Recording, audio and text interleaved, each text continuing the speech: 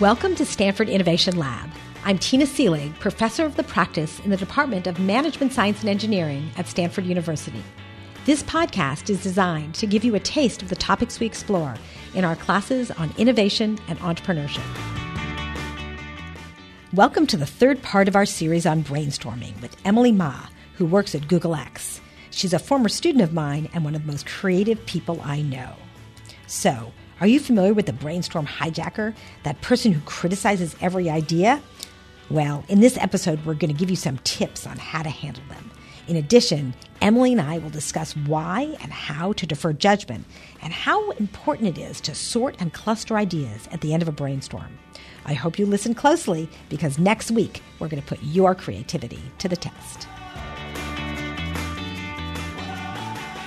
So, how do you get people beyond the expected incremental solutions to come up with something that's really bold? Great. So there's many ways to do this. My dear friend from JetBlue used to say, just beyond crazy is fabulous, right? So you have to push beyond what you think is crazy to get to the fabulous. And I think it's actually absolutely okay to start a brainstorm with creative ideas, right? So just start getting some momentum.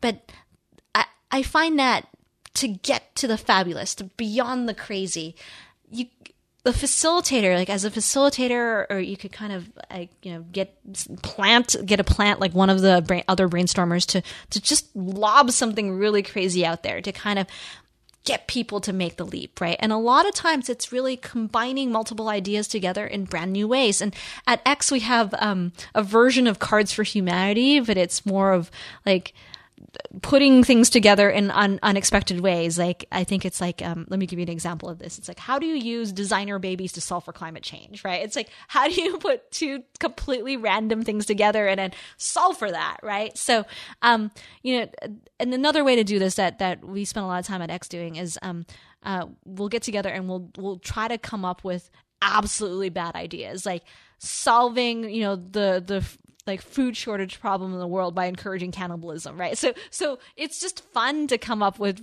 stuff that makes absolutely no sense, but then you start to squint and you're like, okay, I'm not saying that we're going to like promote cannibalism, but like you start to squint, you're like, oh, that's interesting. We are wasting a lot of food, and maybe, there's ways to encourage people not to eat so much animal protein, or maybe produce animal protein in a completely different way using plant-based proteins, right? So you start to, you can go really crazy and ridiculous and beyond, and then you can always dial back to find the gem in the seed of the idea. So I have a theory. I've never tested it, but it's my theory, and I want to see what you think about it. If you don't feel good at the end of a brainstorming session, it's an indication that you've done it incorrectly.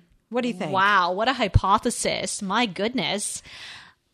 Huh. Do you have to, like, if you're not having a good time, if you're not laughing, if you don't feel good at the end, is that an indication that it's gone terribly wrong? Fascinating. That's fascinating. I've definitely, let me reflect on a little bit. I've been in a lot of different types of brainstorms. So, like very early stage, big idea brainstorms. And also, I remember we would be in brainstorms when I was an engineer, deep-seated in engineering, and we would literally be sitting there around a table and actually drawing technical diagrams for, a good hour or two of like different ways to make mechanisms. And, I would say I would say positive affect is a likely outcome of a really great brainstorm. Depending on what we're brainstorming, though, I think the positive affect can be either in excitement or in peacefulness, right? You feel like supported and you feel you've produced. And I think ultimately the feeling that is inspiring is that it is the productivity that comes out of a great brainstorm, right? But I've been in a situation where it was really fascinating. I was some group across campus invited who didn't really know me well at all, invited me to participate in a brainstorm session. And there were all these people I did not know. And I had an idea. I'm used to coming up with lots of ideas and kind of crazy ideas. And someone said, I don't like the idea, it won't work. Oh. And I instantly felt my entire soul shrivel.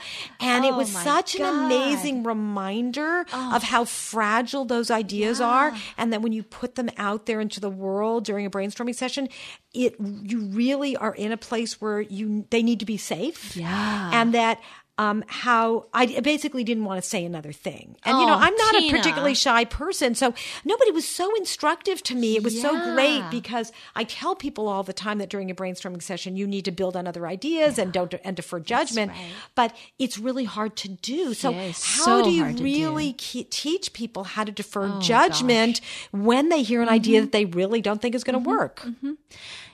At the end of the day, this is the cardinal rule of brainstorming, and deferring judgment is very challenging, very, very challenging.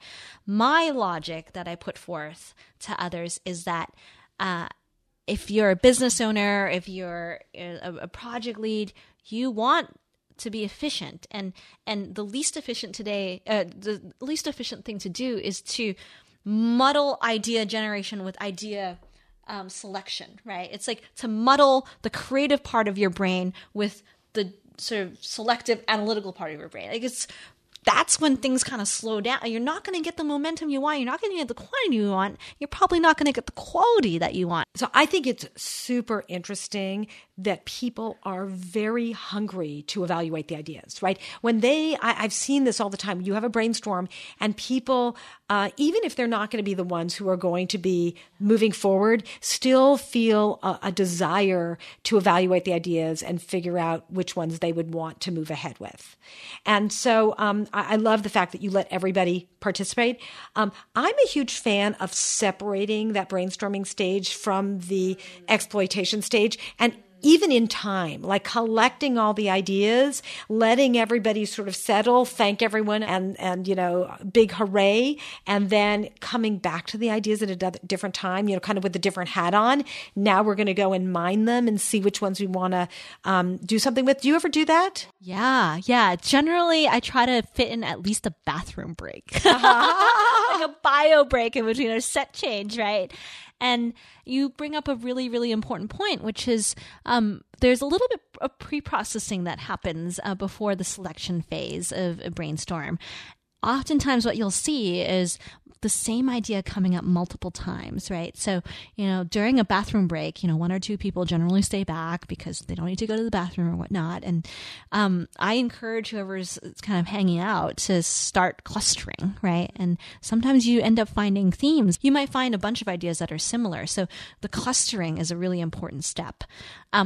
But yes, I totally agree. Having sort of a set change, a mental shift or a mental break to then come back and again, it comes back to the frame, right? Like, what is the frame for the next 5 minutes? And a good brainstorm, there's always, as a facilitator, there's always someone who is keeping time, right? And your job is, as people are giving their whole hearts and minds, and steeped in the activity, your job is to really like manage their energy and make sure that they're not exhausted by the end of a brainstorm, but also managing those set changes and giving them precise amounts of time. So at the end of the day, you want to be as efficient as you can, and actually keeping time makes a big difference. This was truly wonderful. Thank you so much for sharing all of your experiences and insights. And always fun. Thank you, Tina. That wraps up our final episode on brainstorming. Thanks so much, Emily. Please stay tuned for next week's episode, where we'll release our listener challenge. We'll give you a chance to try out these tools yourself, and I can't wait to see your imagination in action. This podcast is brought to you by Stanford eCorner and the Stanford Technology Ventures Program, the Entrepreneurship Center at Stanford School of Engineering. Stanford Innovation Lab is produced and edited by Eli Schell. Our digital solutions manager is Sarah Kahn, with software development by Davor Senkovic. Our designer is Daniel Stussy, and communications and marketing are led by Mike Pena and Monica Yort. You can find additional podcasts, videos, and articles at ecorner.stanford.edu. And we'd love to hear your thoughts on both this podcast and our ETL series. So please follow us on Twitter and eCorner, and if you're a fan of the series, please leave a review on iTunes. finally, remember, entrepreneurs do much more than imaginable with much less than seems possible.